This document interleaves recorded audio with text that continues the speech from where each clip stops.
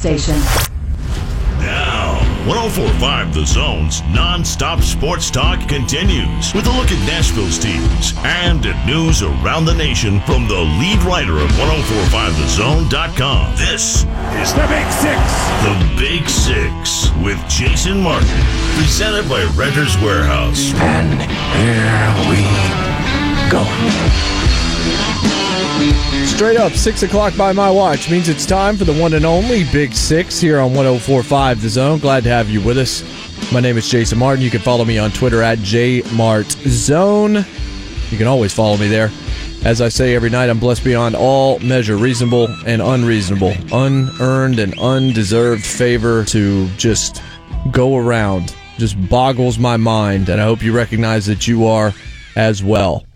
Last night I talked a lot about Rick Barnes. This morning on Fox Sports Radio, I talked a lot about Rick Barnes with Jeff Schwartz, who was my co-host as I was filling in for Clay Travis on Outkick the Coverage. And he had Ben Bolch on his Pac-12 show out on the West Coast last night. And Ben Bolch is the writer of the LA Times article that casts a different story about the Rick Barnes to UCLA narrative, where Rick Barnes came out a couple of weeks ago and said they wouldn't pay the buyout, so I decided to stay. That had upset some Tennessee fans already. This much we know. And so there are varying opinions here. I think there are varying opinions in this building because the way I framed it last night gave credence to the story, although I did tell you that it's fluid. It's a report until it's confirmed or otherwise. You have to believe whatever version you want to believe. I know that the Midday 180 went in a different direction and said that this was a lot of saving face for UCLA. And Joe Rexrode, who I like a lot and have a tremendous amount of respect for, wrote a piece for the Tennessean today about this situation as well, called Tennessee basketball coach Rick Barnes has been called a liar by an unnamed coward. So we know where Joe Rexrode is on this, and I'm going to use his article to talk here as well. What Ben Bolch had that Jeff mentioned to me was text messages, photos of text messages from the associate athletic director at UCLA that he had sent out to various alumni and boosters and things like that, trying to explain what was going on in this situation, and that there was a paper trail that backs up the version of events that is in the LA Times article as it relates to Rick Barnes.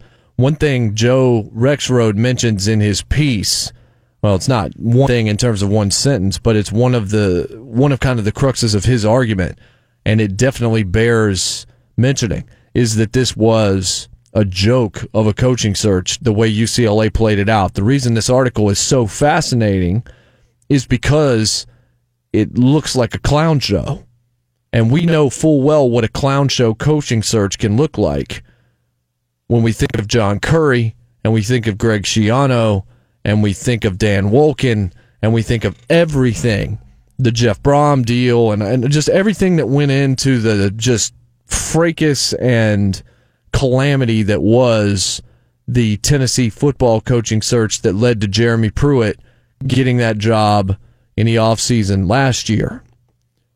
We know what this looks like. At UCLA, they have a proud tradition, but not a recent tradition. I kind of compare them a lot to Nebraska football, maybe to Notre Dame football before they really started winning again. Like after the lull when Lou Holtz left and they just weren't doing anything. Then they got Weiss and they got Willingham. They started to win a little bit, but they still underwhelmed. And then Brian Kelly showed up and they made a couple of college football playoffs, got ousted, but they started winning a lot of games again. Nebraska, to me, is a better example. Nebraska is a school that has not had anything to speak of regarding a legacy that the athletes that they're recruiting now would know anything about. Their parents would have to tell them about it, and I don't know whether or not they would care. That's why I thought this was going to be tough for Scott Frost, and we'd see how good a football coach he was, because you are recruiting people to go play in the state of Nebraska, which means they have to live in the state of Nebraska while they're going to school, as opposed to going to a USC or a Florida State or a Florida, or places that have more tradition already, like in Alabama or in Ohio State. It's not like Columbus is a great place to live necessarily on the list of destination cities, but Ohio State's won a whole lot of games, and their legacy is recent, and everybody that's being recruited there knows how much they've won, and they grew up watching them. We didn't grow up watching. If you're an 18-year-old athlete coming out of high school, you didn't necessarily watch Nebraska dominant. Tommy Frazier didn't play during their lifetime, just as one example. And UCLA is similar. They've won one championship since 75. They won in 95 with Jim Herrick, with Tyus Edney and Toby Bailey and Charles and Ed O'Bannon, and that team was loaded, but there was a cloud of suspicion around that. Then they went to 3 Final Fours with that Kevin Love, Russell Westbrook crew, but they didn't win a championship under Ben Howland. So they are seeking, and they are searching, and they still believe that they have a tremendous amount of importance. I remember, because I lived in South Carolina for such a long period of time, that Clemson fans seemed so unreasonable. This is before Dabo got there. This is the Tommy Bowden era. They felt like Danny Ford had just won a championship like a year before. That's how they acted. They felt like they should be in the discussion and should be in the championship game every year. They should be at a BCS Bowl at that point in time before the college football playoff came back around. So the expectations were outsourced compared to what you could reasonably do at the time. Now, sometimes you do find a unicorn, and that's what they found in Dabo, who was maligned as a hire by the likes of Pat Forty and a bunch of other people who, look, for a little while they seemed to be right. And then Dabo turned it around, and now Dabo is the man, basically, in college football alongside with Nick Saban. But to Rick Barnes and this situation, I said a couple of weeks ago that I thought that's the kind of guy that you would want, because you could believe him. You could buy into the integrity of Rick Barnes, because this was not a story that framed him in a good light. So why would he say this out loud? Why would he say, I would have gone, I thought I was going to be the head coach of this football team, but for the fact that UCLA wouldn't pay my buyout, and that seemed like a sign from God that I needed to stay in Knoxville. That's not something that made him look great to Tennessee fans. Some Vols fans were hopping mad about it. They were furious about it.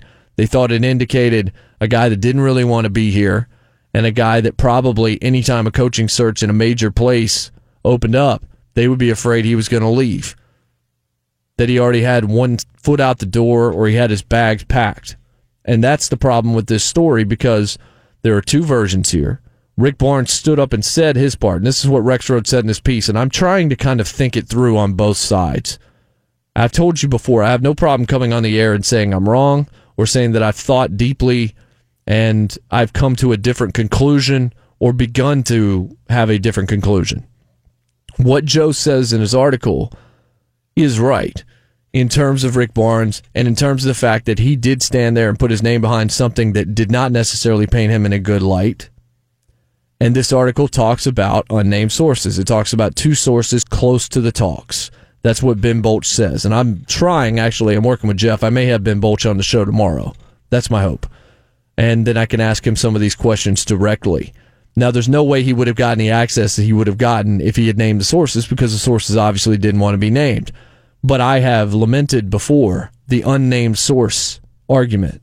As it related, the story that I talked about in the past was the Carson Wentz, the unnamed guys inside the Eagles locker room that didn't care for Carson Wentz and thought he was a spoiled brat and he was entitled, and then that they liked Nick Foles better, and that's why they were better when Nick Foles was in the game.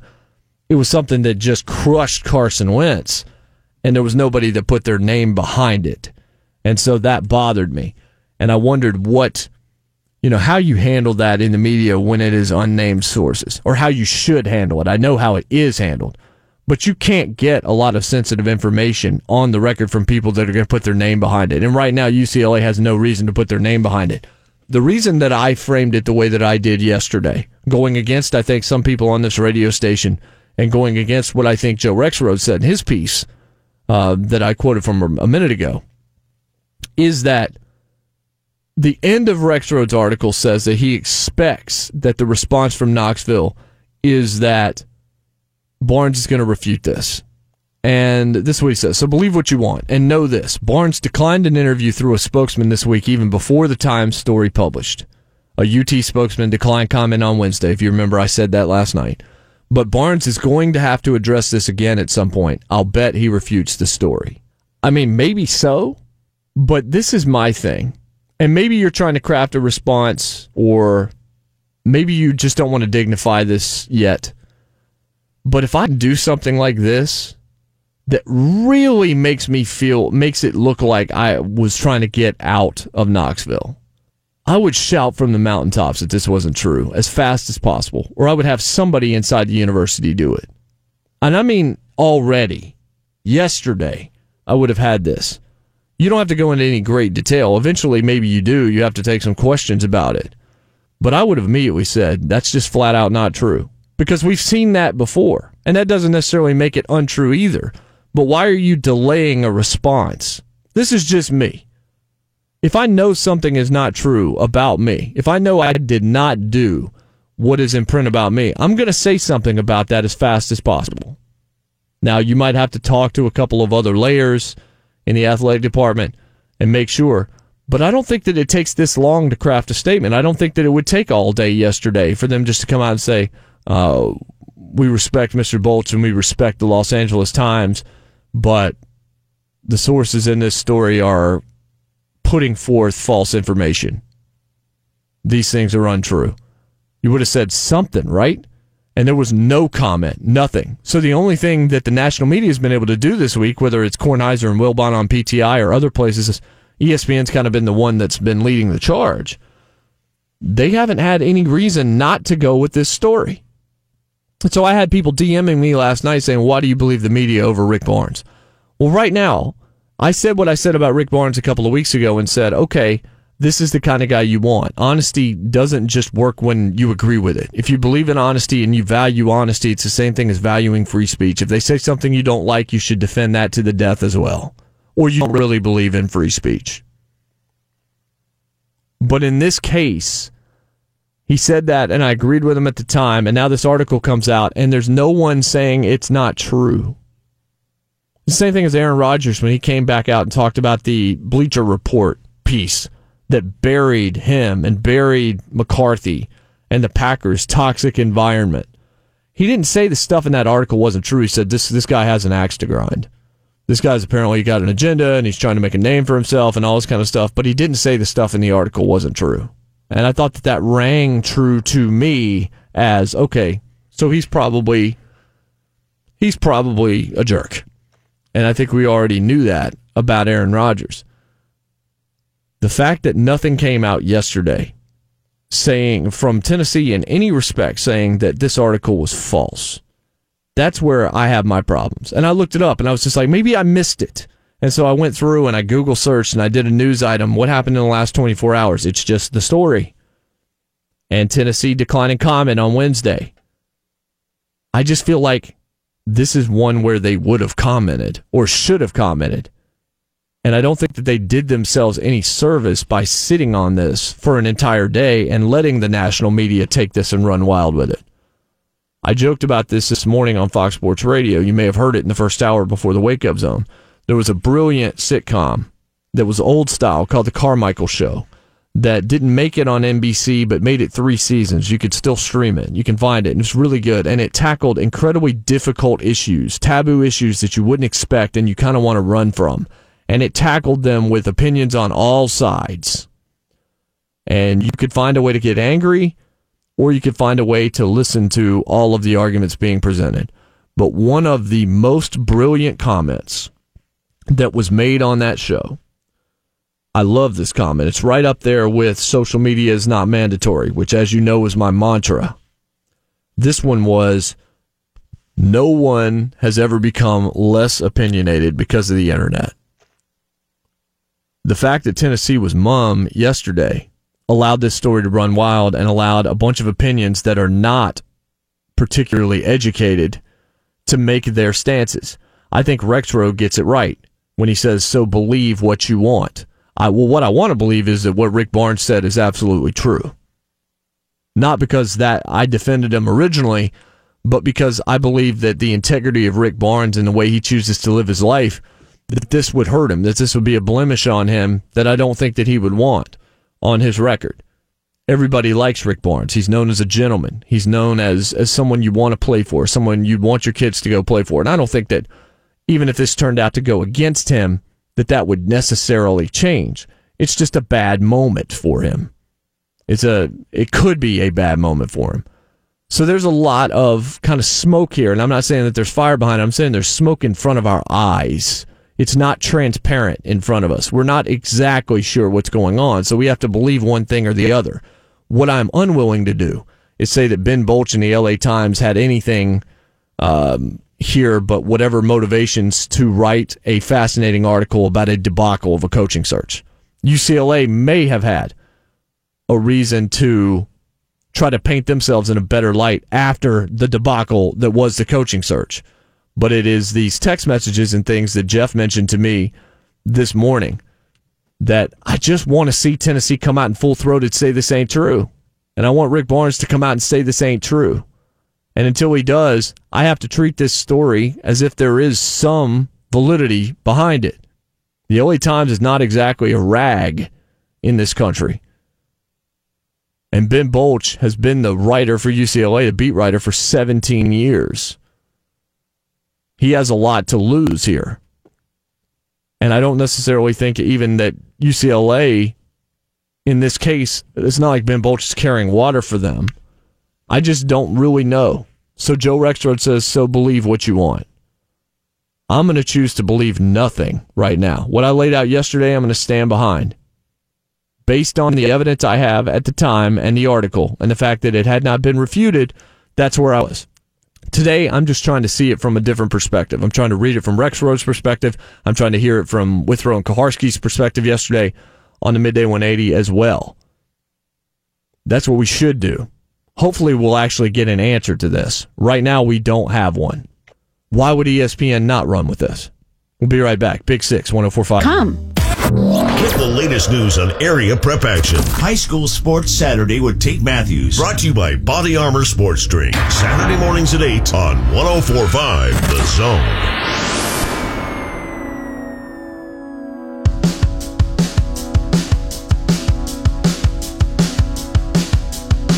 Welcome back. Big 6 here on 104.5 The Zone. Glad to have you with us. I'm Jason Martin. I'm on Twitter at JMartZone. Coming up next segment, we'll give you a chance to win an entry to the Titans 5K coming up at Nissan Stadium on May the 11th. I might actually be running in that thing myself. That'll be coming up, so stick around with us for that. We spoke a lot there in that first segment about Rick Barnes, and we'll see where this story goes. My argument remains that I really would have liked to have heard something yesterday, and they allowed this story for a couple of days to go completely opposite of Rick Barnes without anyone defending anything. You can just go back to what he said a few weeks ago and say, well, that's what he said. And so people tweeted me and said, well, why don't you believe Rick Barnes? Why do you believe the media? I don't necessarily believe either one. I gave Rick Barnes the benefit of the doubt, and I'm giving this article the benefit of the doubt until I hear something otherwise. Or at least just, hey, this ain't true, just something. I just wish that there seemed to be more of a defense against this other than, well, we said this a couple of weeks ago. Or that's what your arguments are, the ones that are coming to me. I don't know the truth. I do think that Rick Barnes tried to leverage more money out of UCLA. I don't think there's any question about that. Another argument that somebody made to me was, well, this is really good, honestly, for Tennessee because it means this is what Rick Barnes needed to actually leave Knoxville. That he was going to ask for everything in the world or he wasn't going to leave Knoxville. Yeah, I guess you could make that argument. If this story is true, and I'm still saying if, and I framed it that way yesterday, but I'm framing it more that way here. If the story is true, he took the deal. They offered the buyout. He said, great. Then his agent said, actually, we want more money. UCLA said, no, they're a state school without all of that much, in the coffers to offer. And then they came back and tried to get the original deal, meaning Barnes and his agent. So that's more like, we're just kidding, man. We'll take that first deal, though. And then they moved on. It's been a disaster for UCLA, however you want to look at it. So hopefully we'll get to the bottom of it. That's all I know to say. Like I said, I have a lot of respect for Joe Rexrode. I appreciate what he wrote. I don't know that we agree necessarily 100% on this issue, but we can't because we don't have the facts. So all we can do is back whatever version we want to buy into in this case. And I guess I'm trying to give credence to both, and it's almost impossible to do that. I can understand the argument that UCLA was trying to do some save face. I also think that Ben Bolch does a really good job. And the people that I talked to this morning and the people that have talked to him, and maybe we'll have him on the show tomorrow to kind of tackle a couple of these questions.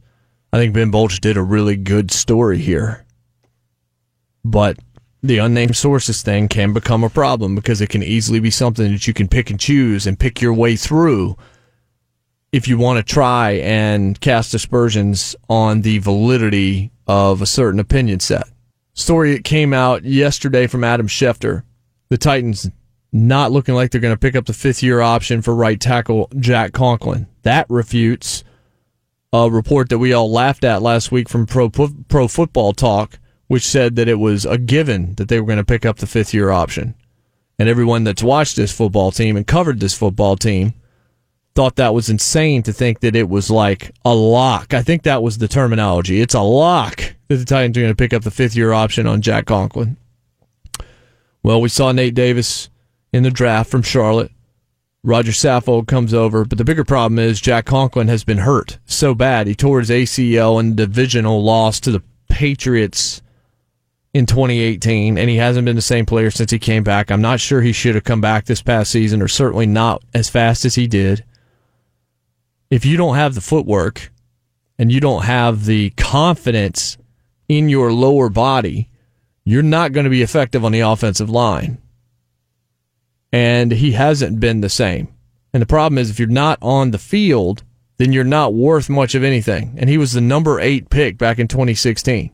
He was a first-team All-Pro that year. And Jeff Schwartz, who was on with me this morning on Outkick the Coverage and was an 8-year NFL offensive lineman in his own right, and his brother is probably the best at his position in the NFL right now for the Kansas City Chiefs at that same position, that right tackle position. Jeff always said that he felt like Conklin was overrated from the very beginning, that he was getting a lot of help that people were not crediting that allowed him to do what he did in his good season with the Titans, and that what we've seen since is more what he expected from Jack Conklin when Conklin was drafted. Now, because of the injury, it's hard to say whether or not that's true or not, but when you come back from injury, sometimes you're just not the same player, and he has not been to this point. Also, hurting him was the fact that when Dennis Kelly came in, when Conklin was out, the Undertaker played pretty well. NFL Next Gen stats. Conklin's pass block win rate last season was 82%. That's 1% above the average for tackles last year. But the fact that he has been injured multiple times, the ACL, he missed the first 3 games of last year, and he just has not been able to stay on the field. He's got a $12.8 million price tag per various articles and per his contract. So picking up the fifth-year option just seems awfully treacherous in this case. The offensive line, obviously, you've got Taylor Lewan, and you move away from Josh Klein, which is a blessing, I think, based on what we saw from him last year. Saffold's an upgrade. We'll see what Nate's able to do when he's able to get on the field, but that's a guy that I think can start in the NFL and could probably be really good. Heard Rhett Bryan, when he was on with me on Monday, say one of the comparisons, as a person at least, for the newest offensive lineman for the Titans is Carl Klug. And if you know Carl Klug at all, or if you followed his career, he's about as classy as they come.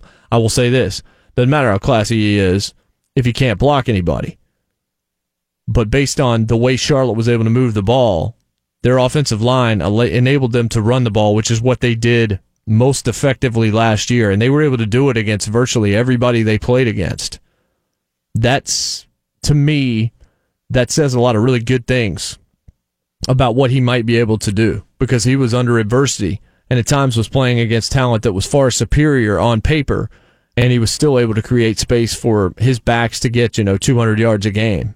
And they were even able to run it early against Tennessee when they played them in Knoxville. I am not surprised by this Conklin story in the least. Maybe you are. You can tweet me at JMartZone if you have differing thoughts on that. But Conklin not having his fifth-year option means that he becomes a free agent in 2020. Now, they can do whatever it is that they're going to need to do if he ends up playing all-world football and coming back and being the guy that he was in the first season. That I'm not sure. I'm not saying it was a full mirage, but I think maybe it was a partial mirage. But the Conklin story is one that makes sense from a Titans perspective right now. And you've got Marcus in a year where it's put up or shut up time for him. And I feel like, and I've heard this discussion, and I've had this discussion. The reason I've told you, I'm on record, And I'll be fine to be proven wrong because he's a great dude. But I've said that Marcus Mariota is not the guy because we already know all we need to know about Marcus Mariota, which is we don't know enough. And at this stage in his career, that's inexcusable, really. Like, you can't back number 8 when we have this much and we're still asking the same question as to whether or not he's the guy.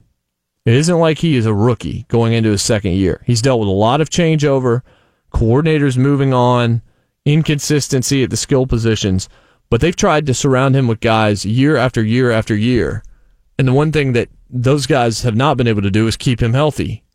I'm not calling him injury prone, not calling him soft. I'm just saying that he's been unlucky. If he gets through 16 games this year and plays as good as maybe he's capable of playing, then this becomes a mum argument. And my head still tells me I think they're probably going to pay this guy. I would not do it.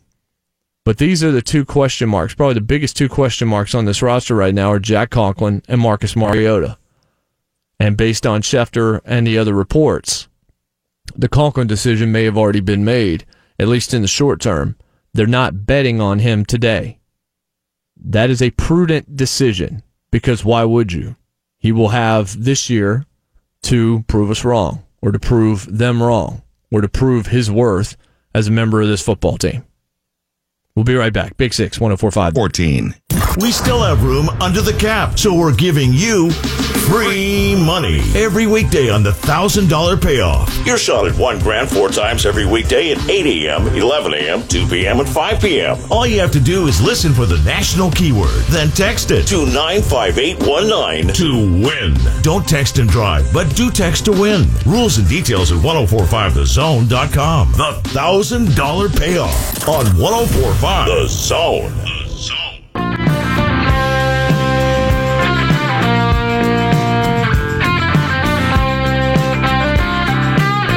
Welcome back, Big 6 here on 1045 The Zone on a Thursday in the Music City. We're brought to you by Renter's Warehouse, dedicated to making renting your home easy, fast, and worry-free.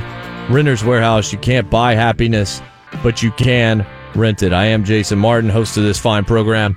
I am on Twitter at JMartZone. I'll also be on Outkick the Coverage tomorrow morning, hosting with Jonas Knox. I was in with Jeff Schwartz this morning. I'll be on Wednesday as Clay is in London. And the Jason Martin Show on Fox Sports Radio Sunday mornings. You can hear the first 2 hours of that show live right here on 1045 The Zone from 2 to 4 a.m. So, well, you know what? We got to do a giveaway here.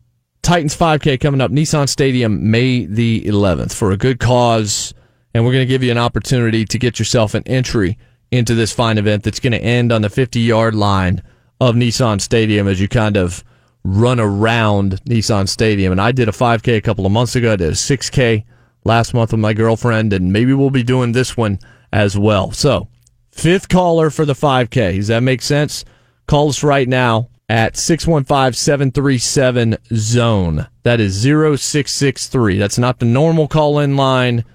737-ZONE. 0663. 5th caller will get you into the Titans 5K coming up on May the 11th at Nissan Stadium. We just talked about a 5K. How about the number 6 pick in the draft, Daniel Jones? Something we have not really discussed on this show. There's been so much going on. We talked about the draft. We talked about Nashville.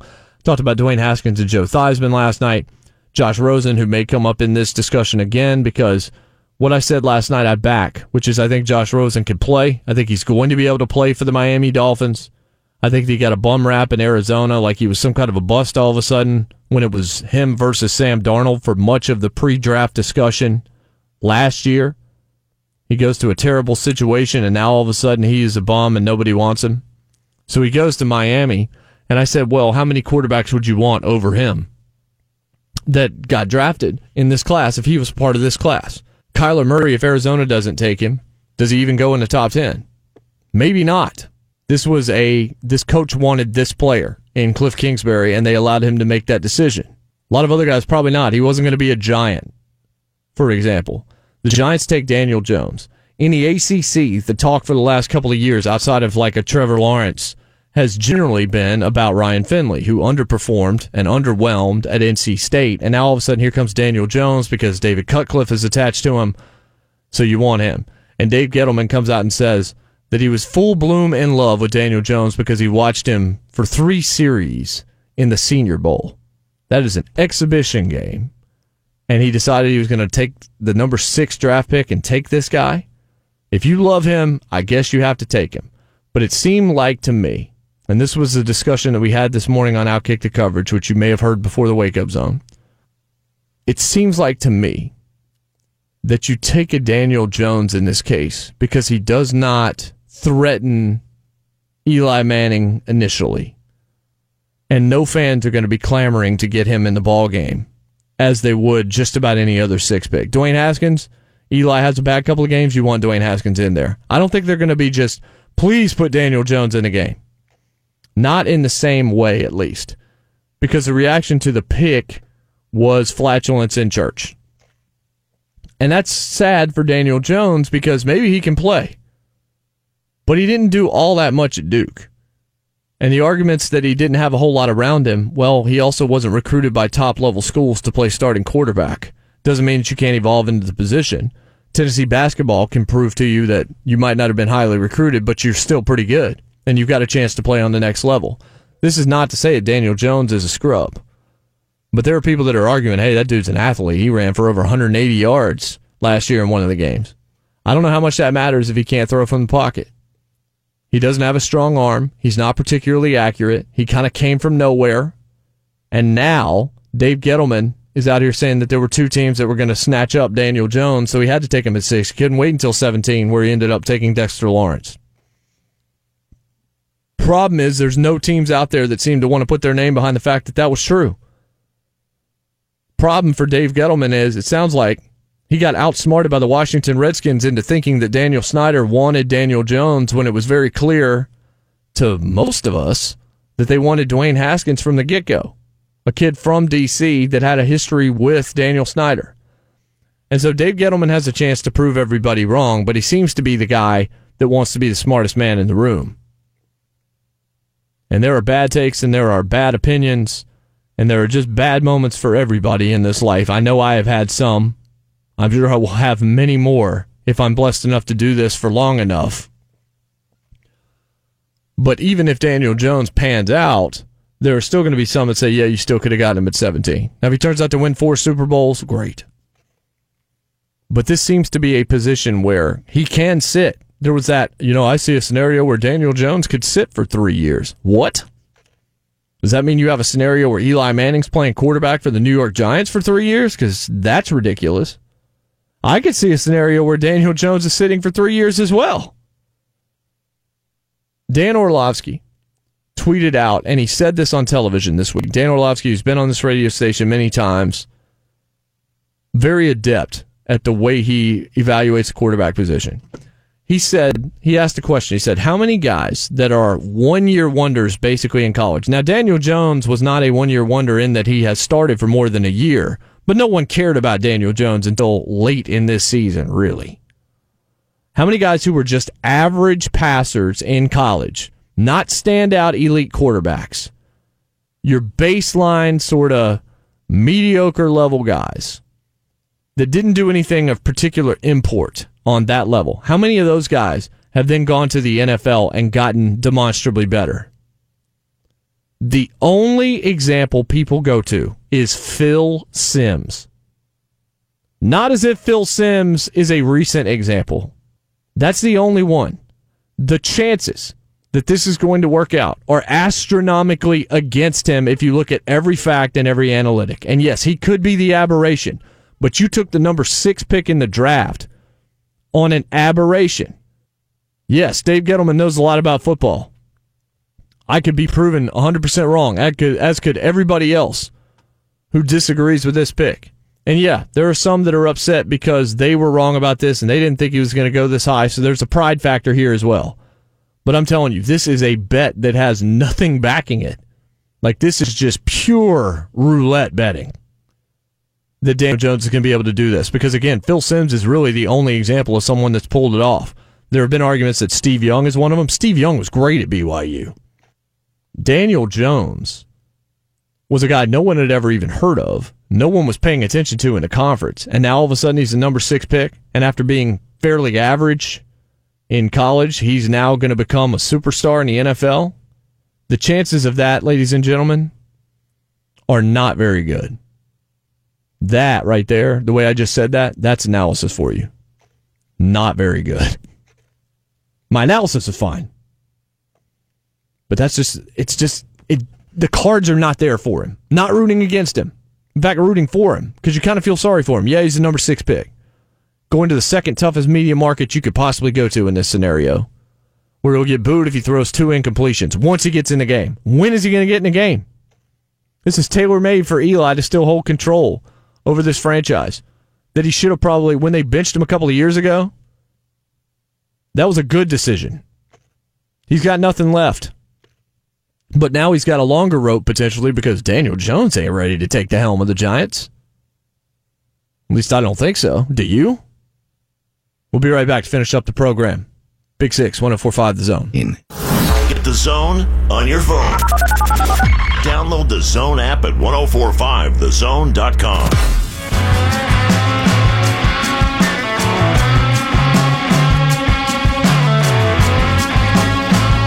Final segment of the program today, Big 6 here on 104.5 The Zone. I'm Jason Martin. Thank you for joining me. As always, we're brought to you by Renters Warehouse, dedicated to putting homeowners on the path to financial freedom through Rent Estate. Renting your home without having to do the hard stuff. Renters Warehouse, the Rent Estate company. Yes, I am still presented by pollen. My voice is, I don't know, is it worse than yesterday? I have no idea. I'm getting sort of conflicting glances from the glass today. Ryan Mudd spinning the Dallas radio style for me, doing a great job. As always, you can follow me on Twitter at JMartZone.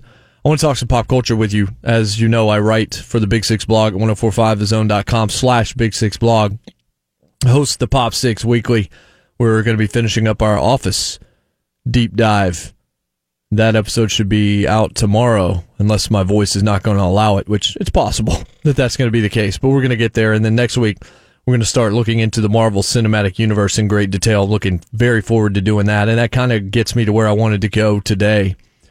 I want to talk about landing the plane, and it's something I mentioned on Monday at the end of the show. When comparing, and I put up that poll about how do you like your Starks, residing in Winterfell or residing in Avengers Tower, as you've got Tony and Howard and the crew with the Avengers, and you've got, in the Marvel Universe, of course, and you've got Ned and the crew in Winterfell and Game of Thrones. And I said that the difference between those two things, the reason I thought that the Avengers was a superior product to this Battle of Winterfell and the Longest Night episode, which was actually the second lowest critically scored episode in the history of the series. And I would tend to agree with that. After the episode, I tweeted out just one period, and people were like, I get it, speechless. Now, I really just didn't have an opinion, because a lot of it you couldn't see, because it was muddied with compression via TV. And there were a lot of narrative issues with the episode as a whole. And so landing the plane is something that we talk about, or something that I've talked about with various hosts and things like that in radio as well. It's like, land the plane when you're asking a question to a guest. Don't sit there and give them an essay. So when it comes to pop culture, we talked a lot about Game of Thrones and Avengers on Monday, or not a lot, but I finished off the show talking about how one landed the plane and one didn't. The Battle of Winterfell, The Longest Night, was actually the second lowest critically reviewed episode of Game of Thrones to date. And it was the one that had maybe the most hype going in, or certainly among the most hype of any episode of that show that we have seen. I think there's something to be said for landing the plane in pop culture. When you think of the things that you like, how many of them had bad endings when it comes to books or movies or television shows? You might have enjoyed the experience on the way there, but were you satisfied by the ending or completely let down by it? And so think about those things. How I Met Your Mother had one premise. Kristen Milioti became such a likable character once we finally met her that the Robin thing lost all its import. But that's where they had written themselves. That was the corner they had written themselves into originally on the show from the very beginning of the pilot. And they had managed to make both Ted and Robin incredibly unlikable, rather, in the seasons before you got to the end. The Office, which we're doing on the Pop 6 and finishing up right now, should have ended in the airport with Pam and Michael Scott, with Michael Scott taking off the mic and handing it to the documentary crew, kind of coming full circle. That's what the show was. It was a documentary. You forget that a lot of the times. Well, here you have a conversation between two characters that have come so far together and individually, and it's off mic, and we don't even need to hear the words. We know what's being said between those two characters. The Shield widely regarded as the greatest dramatic series finale of all time, with Vic Mackey looking through the window of the desk job and realizing what he had lost as he hears the sirens and knows what he's never going to have again, and how many people he had lost along the way as well, destroying his marriage and everything else. 6 Feet Under, another show that just ended brilliantly and is highly regarded. Deadwood's about to have another movie that's going to be able to potentially change the ending of its show, a show that tragically didn't run as long as maybe it could have. It's a show that I loved that I can't watch anymore because the language is just too much for me. But Game of Thrones is a show that wants to end strong. Watching the first 2 episodes of this season, I thought, okay, David Benioff and D.B. Weiss, the 2 showrunners of the television adaptation, they want to make sure that the lasting impression of this show is good and that the lasting impression is the last impression. So they are backloading the heck out of this final season. So when you get to this episode and you've been building to this potential battle between the White Walkers and the humans, it was dispatched relatively quickly, and I'll just leave it at that. And so people thought, okay, well, that was too easy. It was too convenient.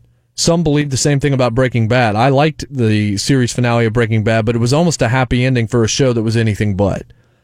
Had it ended a couple of episodes before, the episode titled Ozymandias, which was not a happy ending at all, that was a perfect series finale, but I think that the way that they ended it was very good as well. Another AMC Mad Men, another AMC show, they got it wrong in the eyes of many with doing the Coke advertisement. Some people liked it. I actually tended to like it, even though I thought a lot of the last season left a lot to be desired. Most shows go too long. Game of Thrones has been on for a long time. It's gone past the books. Now, they diverge from George R.R. Martin's original story at times as well, actually a lot of times, but now they're past the books. The books don't have an ending. They may never have an ending. He may never get it written. He is aging very quickly. So they had to make the decisions that they had to make. And I think that their decision is, just like The Walking Dead, just like many other shows throughout pop culture, it's not about what you think it's about. It's about the human condition and the fact that humans are the real monsters in this world. And so you create things like Zombies in The Walking Dead by Robert Kirkman, the original comic, or certainly the television adaptation as well that he is widely associated with. And it's never been about the zombies. The zombies are a set piece that drive the humans to show their true colors to one another. Just like The Wire's not really about drugs. Drugs are a large part of it, but it's really about people. All of these shows are in some way, shape, or form about people.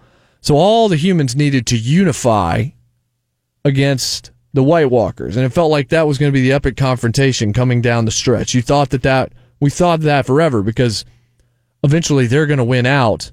We're sitting here worried about who's on the Iron Throne. There's not going to be an Iron Throne because the White Walkers are going to be on it at the end. But really and truly, this show was about to end with humans versus humans jockeying for power. And that's what the whole show's been about. It's about what will this person do to this other person in order to increase status or to sit on the Iron Throne or to punish their enemies. They're the real monsters, not the ones with the blue eyes, not the ones that raise their arms and raise the dead. And so that's what we're seeing. And so I want to caution you real quickly on the way out the door.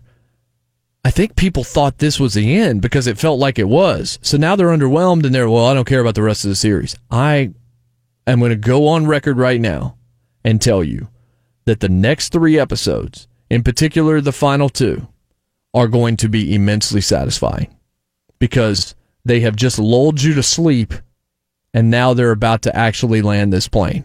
They might have almost careened it into a mountain 5 or 6 times on the way there.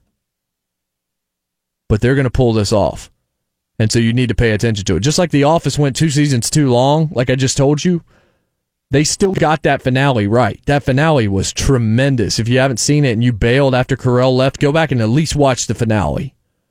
Game of Thrones, I would be stunned if their last 2 episodes, and they have 3, so maybe all 3 of them, but especially the last 2, aren't really, really good. There's a reason why they did what they did on Sunday and got it out of the way. And if you want one prediction, that character that played the pivotal role on Sunday in that episode, there's no way that character is alive at the end of this show. That character can go away now. that character was a hero, and but this show doesn't end in triumph, nor should it. My show? I guess it does end in triumph from time to time. We'll see you tomorrow. I'll be on Outkick the Coverage with Jonas Knox tomorrow morning as well. Clear eyes, full hearts, can't lose. God bless, and good night.